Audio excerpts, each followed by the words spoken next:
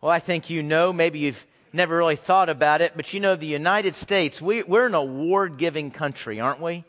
Have you ever thought about that? I don't know of another country that can keep pace with us. I mean, we know how to do awards. We've got the Grammys and the Emmys and the Oscars and the ESPYs. And of course, as big as those things are, they're not enough. I mean, you can't just award an actor in a movie one time. You got to award them at least 3 times a year. And so to the Grammys, we have to add, the Screen Actors Guild and the People's Choice. We're going to award the same actors and the same movies every year at least 3 times. And of course, music didn't want to get left behind. So, they've got the Grammys, but then you have to add the VMA and the CMA. And I think there's about a half a dozen other MAs that you have to award for music also. And we do the same thing in sports. You got the big ones, the Heisman and the Cy Young and the MVPs. But we get down into all levels of awarding. And this comes down on through society into schools where, man, they just award everybody for everything. And pretty soon you're handing out participant awards. Have you ever gotten a participant award? It's my favorite award of all. As a matter of fact, I have right here, that's my keys. Where is it? Well, you know what? It'd be in my office. Wonderful place for that to be right now. If you could just imagine with me over here. I really did have that with me. I got a participant award. And what the reason I like this award so much, I got it for running the marathon last year in Richmond.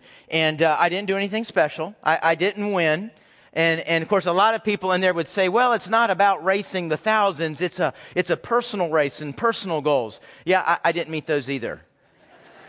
Yeah, I didn't even come close. I failed miserably, actually. I wanted to run a 3:30. I missed by like 9 minutes. And when I crossed the finish line, Karen said, "You look like you've been hit by a car." Yeah, that sums it up. And then I get an award. I get an award for looking like I've been hit by a car and missing my goal by 9 minutes. Nice little medal that says, I participated. Isn't that awesome? But we kind of eat that up. You know why all this is happening? Because it meets our needs. I mean, people don't put money into things and do things that people aren't clamoring for. Makes you wonder, is that what heaven's like? We're going to be handing out awards in heaven. There'll be red carpets and trophy cases and plaques. And of course, if there's all that, you kind of wonder, will we be envious of each other? Because let's be honest, some of us not going to have as many trophies as others. You're going to be in heaven thinking, well, golly dog. I didn't know we were giving out those. Man, look how tall that thing is. Will everybody in heaven get a participant award? Will you feel as excited about a participant award in heaven as you do on earth? Kind of makes you wonder. When I talk about it like that, it sounds kind of silly. But folks, it really is, I think, how a lot of people live. As a matter of fact, I would go a step further and say religion almost inspires this in us. It almost inspires this sense of taking on the Olympics of righteousness, and we're going to see what we can do to get these awards. And when we're going after awards, we're going to kind of break up into different groups. There's those of us that think, well, I'm pretty darn good. I should get an award, and we're going to buckle down, and we're going to work even harder. I might be up for an MVP. I might get some kind of championship. And then there's a lot in religion. There's a lot, I think, that are actually very, very happy with the participant award. If I can just get on the field in heaven, that's good enough for me. I'll take the participant award. Then there are those, you ever seen this in sports or something? There are those who know they can't win, know they're not going to get an award, so they go the other direction. I don't care about that. I don't believe in that. I don't want anything to do with that anyway. They got to go completely the other way. You know what, folks? Salvation is not an award. It's not an award for our good behavior, our good acts, our good competitive spirit in religion. Heaven is not for humanity's MVPs. Heaven is not for humanity's MVPs. We're beginning a new section in our study of Romans today. If you want to turn there to Romans chapter 3. We're taking on a new section that's going to carry us through the end of chapter 5. It's Romans 3:21 through chapter 5. And if you were to write a title above this section, just jot, this is what this section is about. You could say, this is God's gift for me. God's gift for me. This is how you could entitle this section. Let's see what that gift is. What is God's gift Notice I said gift, not award for you. Look at this. Romans chapter 3, after the Gospels and Acts, you'll find it there in your New Testament. Romans chapter 3, beginning in verse 21. It says, "But now, apart from the law, God's righteousness has been revealed, attested, given testimony about by the law and the prophets. That is, God's righteousness through." Notice how many times we're going to see that word here in this section. Through. God's righteousness through faith in Jesus Christ to all who believe, since there is no distinction.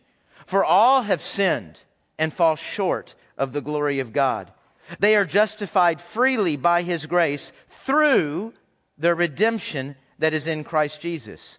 God presented Him, that's Jesus, as a propitiation through, see that word, faith in His blood, to demonstrate His righteousness, because in His restraint, God passed over the sins previously committed.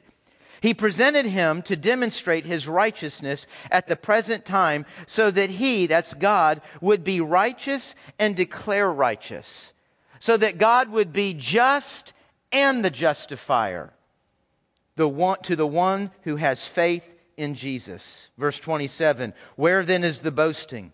It is excluded. By what kind of law? By one of works? No, on the contrary, by a law of faith. For we conclude that a man is justified by faith apart from works of law. Or is God for Jews only? Is He not also for the Gentiles? Yes, for Gentiles too. Since there is one God who will justify the circumcised by faith and the uncircumcised through faith. Do we then cancel the law through faith? Absolutely not. On the contrary, we uphold the law." Folks, God's gift for you is salvation. That's the gift, salvation. Now, that's a word we use a lot in church, isn't it? We don't use it a lot out in society. You don't hear that word used a lot out there, but in church we use it all the time. It just simply means rescue, deliverance. A lifeguard is a kind of savior. When the lifeguard dives into the water to rescue, to bring salvation to the one who's drowning. A fireman is a kind of savior when they run into a burning building to bring salvation, to bring a rescue to its occupants. And of course, Jesus is the Savior. As He goes running into, as He dives into our sin, our death, and our hell to rescue us, to bring salvation to us. Now, the passage we just read is about that salvation. It is detailing the events. It's detailing the cost. It's detailing what went on in order for Jesus to be able to run in and rescue us. And I don't know if you notice, it's not an easy passage to read, is it? A lot of words in there that we don't use, phrases that don't necessarily link together very well for us in the English language. It's not an easy reading passage, but folks, it's pretty significant. It's pretty significant to your life, to your well-being, to all of your eternity. Now, what I want to do with this passage is I just want to pull out a couple of words. I think I can piece it together with just a couple of words, some key words here, and we'll kind of define those. The first two words aren't in the passage. The concept, the idea is in the passage, but the words themselves are. My first word is transfer. The first word I want you to understand about your salvation, about this gift, is that it's a transfer. And I use that word instead of the word through. Did you see how many times that's there? Folks, something is being transferred from God to you, and it travels through faith. Faith is how the transfer happens. And what's traveling is righteousness. Your opportunity, your ability to stand before God rightly, to stand before God and look forward to it, to stand before God and let heaven be the result of that. That is going to happen when righteousness goes from God, it travels through faith and lands on you. Righteousness is not produced within me. Righteousness does not come out from me, and that's how I'm saved. Righteousness does not come out in the work of my hands or the work of my mouth, and then that's how I'm saved. But rather, it is transferred over to me. And for Paul, he wants us to be aware this isn't something new. It's not like God had a way of saving people, had a way of bringing them to righteousness, but that didn't work. And so now he's starting over and he's trying to do this through Jesus. No, Paul says very clearly, this way I'm talking to you about, look there in verse 21, the law and the prophets gave testimony to this. We call the law and the prophets the Old Testament. They also talked about this transfer. As a matter of fact, let me just read one verse. There are hundreds of verses like this in the Old Testament. Just one simple one, Isaiah 54, at the end of verse 17. It says, this is the heritage, this is the inheritance of the Lord's servants, and their righteousness is from me. Didn't say their righteousness was from how they kept the law. Their righteousness was in how good they were. No, their righteousness came from me. This is the Lord's declaration. So righteousness was a transfer in the Old Testament. It's a transfer in the New Testament. It's a transfer today. If you and I are going to stand rightly before God, it's not going to be because of something we do. It's going to be because of something that's been transferred to us. Second word I want you to see in verse 23 is the word target.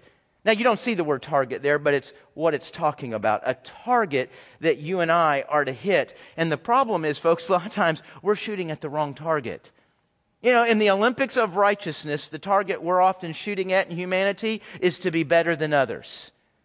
Now, we'll say, you know what, I know I'm not the best. I know there's people better than me.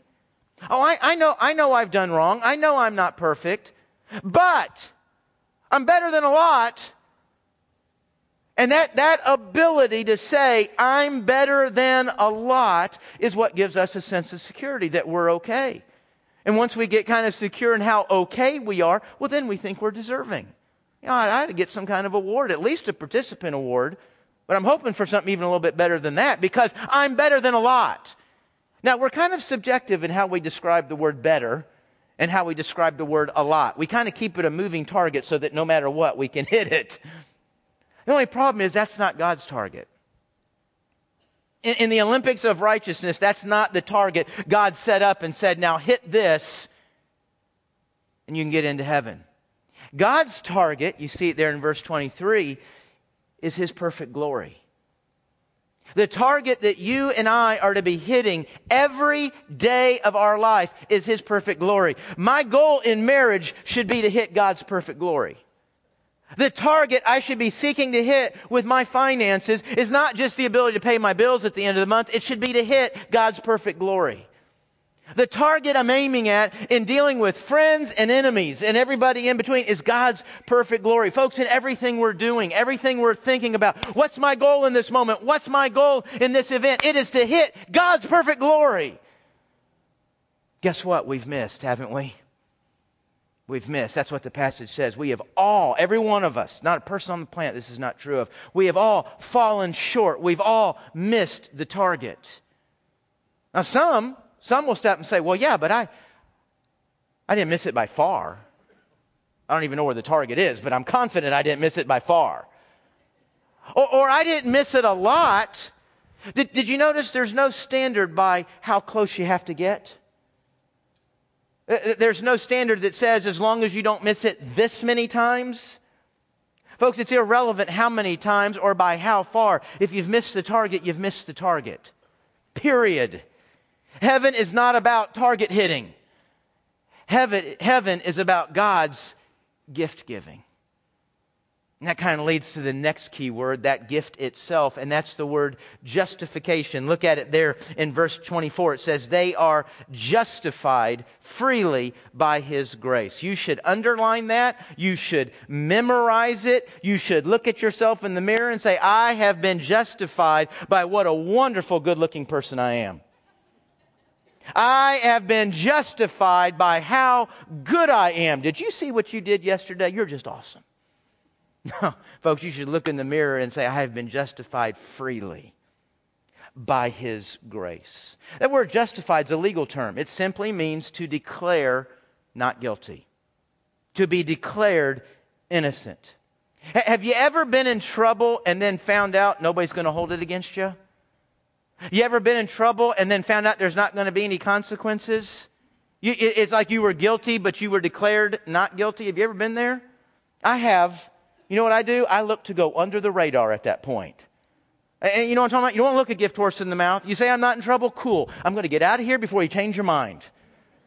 You know, I don't want you to rethink this whole thing. I'm just going to be still and quiet, and we're just going to go with this idea. I mean, it's a good thing to be told, hey, you're not in trouble anymore.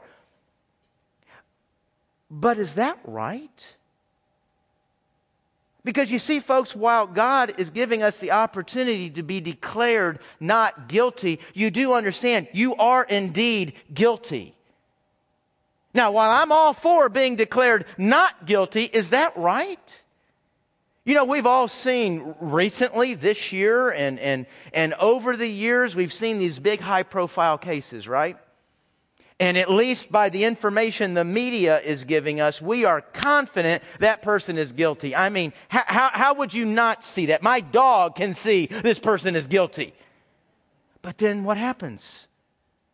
The jury delivers the verdict, not guilty. And man, the media goes nuts and we go nuts. We're incensed. We remember a case lately. I remember Karen and I talking about that. That young lady and her child, man, that's not right. Justice needs to be served. It's not right that she's being declared not guilty.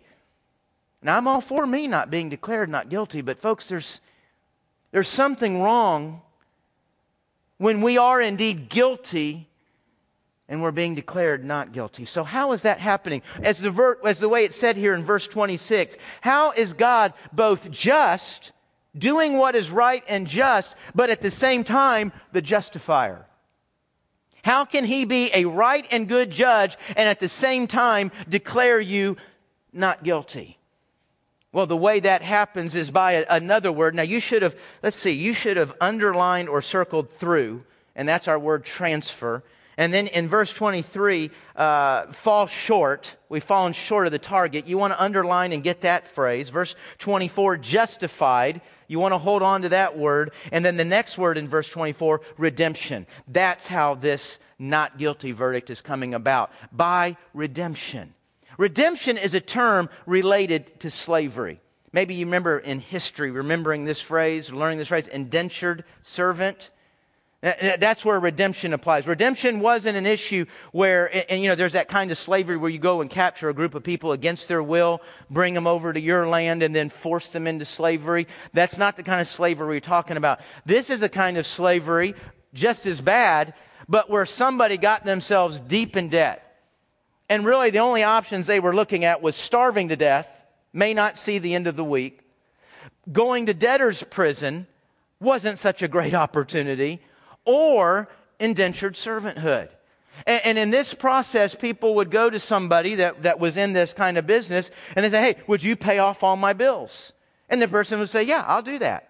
And they would go to all that person's creditors, pay in full every single bill. And when that guy's done, man, I've got no bills. I've been paid in full. Now I'm a slave. And you would work for that person until you'd paid that debt off. The problem is it never quite worked out.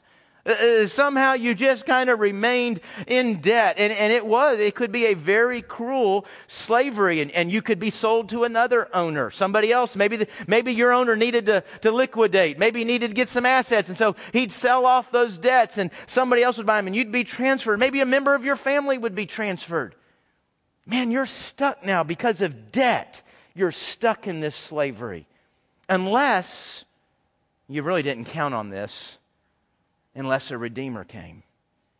A redeemer might be one of these owners who would come up and say, hey, I will pay everything you've got wrapped up, plus whatever profit you wanted on top of that. I will pay for that slave. And so I would pay it off, and now I own that slave, but I didn't pay those debts so that I could own that slave. I paid those debts so I could free that slave. That's redemption. That's what it's talking about right here. Folks, you and I have run up. And I don't know the adjectives to make us understand this, because I don't think we get it. I don't think I get it, and I'm the one up here explaining it. We have run up an offensive debt. We have run up a criminal-like debt. This is not an issue of you've fallen behind in your payments. This is not an issue of you can't keep up with the interest. You've got a debt you will never pay in your lifetime. This is the debt Jesus comes and buys you out of. This is the debt that Jesus pays in full. This is why God can declare you no longer guilty. Your debts have been paid in full. Folks, you know what? If you've been in church any amount of time, you've heard the word redemption. You've heard the word redeemer. As a matter of fact, we sing songs about our Redeemer, don't we? And now you know what that word means. But even if you understood it, I understood it. I believe that. Praise God for it. I don't think we ever fully grasp. Go to church every Sunday the rest of your life. I don't think we ever fully grasp the depth of our debt. And I don't think we ever fully grasp what it means that God came and paid that off. That God came and redeemed us out of that. I think if we fully grasp that, folks, there'd be a smile on our face and gratitude in our heart for the rest of our lives, if not another good thing happened to us. Now, I don't know about you. I'd like some more good things to happen to me before I die. You probably like some more good things to happen to you. And those good things, they kind of affect our mood, don't they? I tell you something, if you genuinely understand redemption, I don't think your mood could ever be touched again. The gratitude to be declared not guilty. The gratitude to be declared all debts paid. These verses that we're looking at, Chuck Swindoll in his commentary, Insights on Romans, great commentary, highly recommended. I've used it a lot in my study of Romans and in this series. He's writing on these verses and he writes some really well explained. So I thought I'd just read you the whole paragraph. Let's look at that here on the screen. When Adam sinned, he reaped the consequences of sin, which is death. He instantly died spiritually at that moment. And his body began its decaying march toward the grave. And the same is true of us. The penalty of our sin has become our overwhelming debt in the court of heaven. We stand before a judge whose wrath against sin must be satisfied. God is love, but His is not a pathetic love that stands idly by while evil consumes His creation. His holy nature burns against all ungodliness and unrighteousness. It demands justice. And the only just penalty for sin is death. Not only the physical end of life, but separation from God in eternity. You know, folks, when we look at these words, redemption, salvation, justification, all by themselves, they're an amazing thing. It's an amazing thing to think that somebody would give this kind of gift. But we're not talking about neutral parties here. I mean, think about it. Most of your gift giving is done to somebody a lot like you, right? Most of your gift giving is given to somebody who loves you and you've given them gifts, so they're in some way restoring or giving another gift. But folks, when God gives us a gift, this is not a neutral situation. The gift is amazing if it's neutral. But the one who gives us these gifts has a righteous, a just anger at you. This person has a righteous wrath against you. And it's just. He's right and He is holy and He is good in holding that anger against you and against me. And that's why this last word is so important. You see this word in verse 25, the word propitiation. Propitiation. We don't use that word a lot. In fact, I don't think we use that word at all. I don't know where in the English language in regular reading you're going to see that word other than maybe in an English Bible. The word simply means satisfaction. It means, folks, that because of Christ, what He endured on the cross for you, God's wrath, God's anger has been satisfied. Because of the payment that Jesus made on the cross for you, your debt has been satisfied. And folks, because God is satisfied in how that debt has been paid, that is your opportunity to stand rightly before God. Do you see why now salvation is such an incredible gift? Folks, all of this is adding up to say this. Heaven is not about us and our awards. You know, God's going to give us rewards. Isn't that incredible? Because it's like we've done nothing. And yet there will be rewards. But heaven's not about Randy Hahn. Heaven's not about the great job Randy Hahn did. Hey, I want everybody to stop for just a moment. Let's look and just pause for a moment on how great Randy Hahn did. He's an MVP. Yay! Y'all aren't clapping with me. Well, you will. No, folks, you know what? It's not about the end. You know what heaven's about? Heaven's about God. Heaven is about God and what God has done. And that's why Paul says there, is there going to be boasting? Really? I mean, we're going to parade the works, the glory, the power, and the majesty of God before humanity in heaven. And then I'm going to say, well, that's cool, but did you see what I did? I mean, come on, I went to church 4 Sundays in a row. That's got to be worth something. I mean, that's a whole month. Folks, in the light of God's glory, we're not going to pause and say, hey, whoa, put the light on me for a moment. Hey, somebody come over here and check this out. Heaven is about God.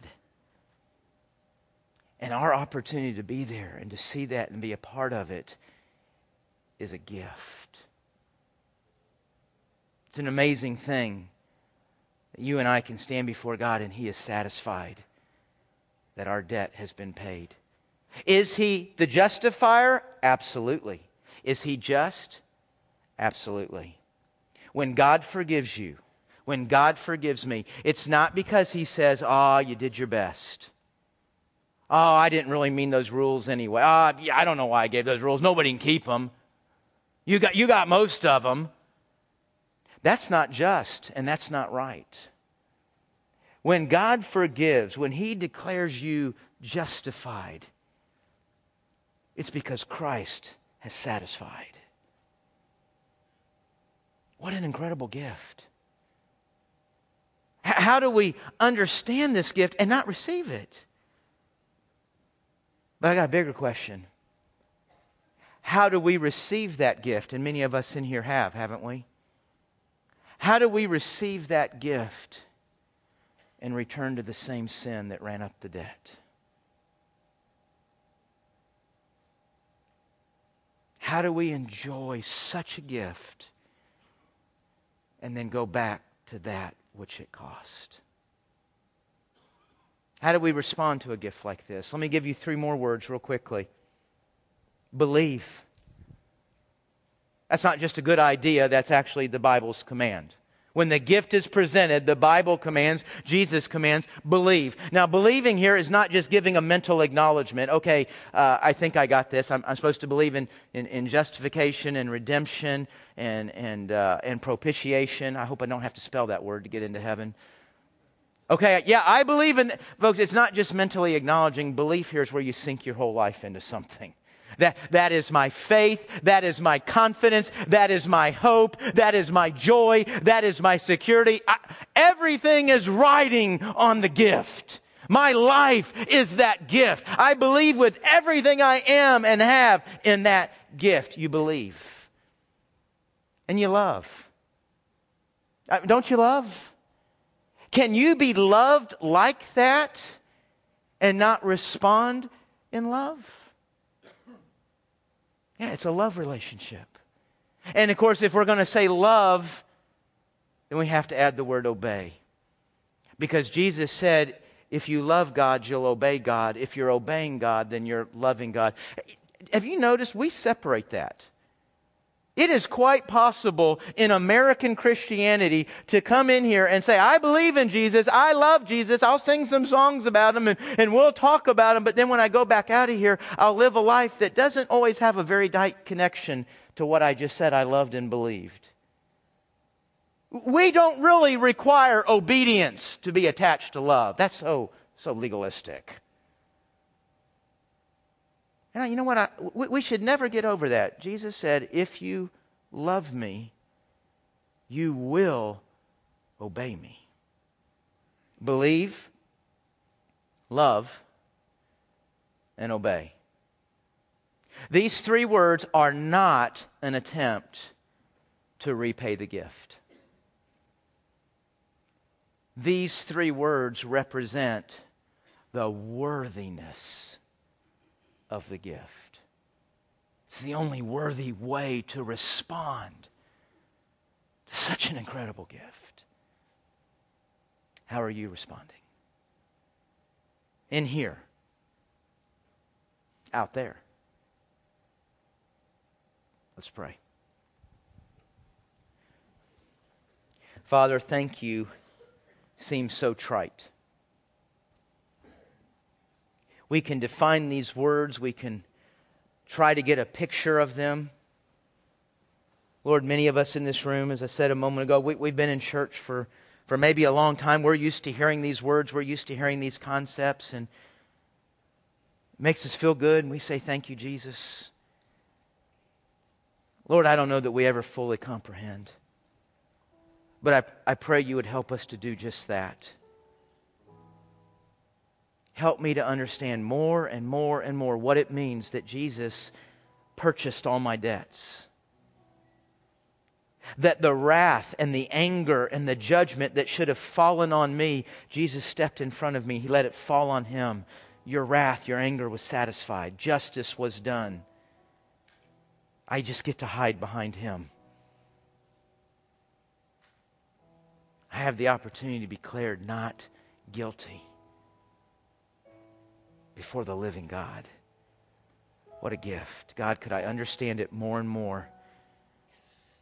And may I respond appropriately to it more and more every day of my life. Thank you for forgiving, for justifying, for redeeming. Would you help me now, Holy Spirit? Guide me in what belief looks like, what love looks like, what obedience looks like. I want to live in a way that's worthy of this great gift that's been given, Jesus. Help me. Help us. It's in your name we pray. Amen.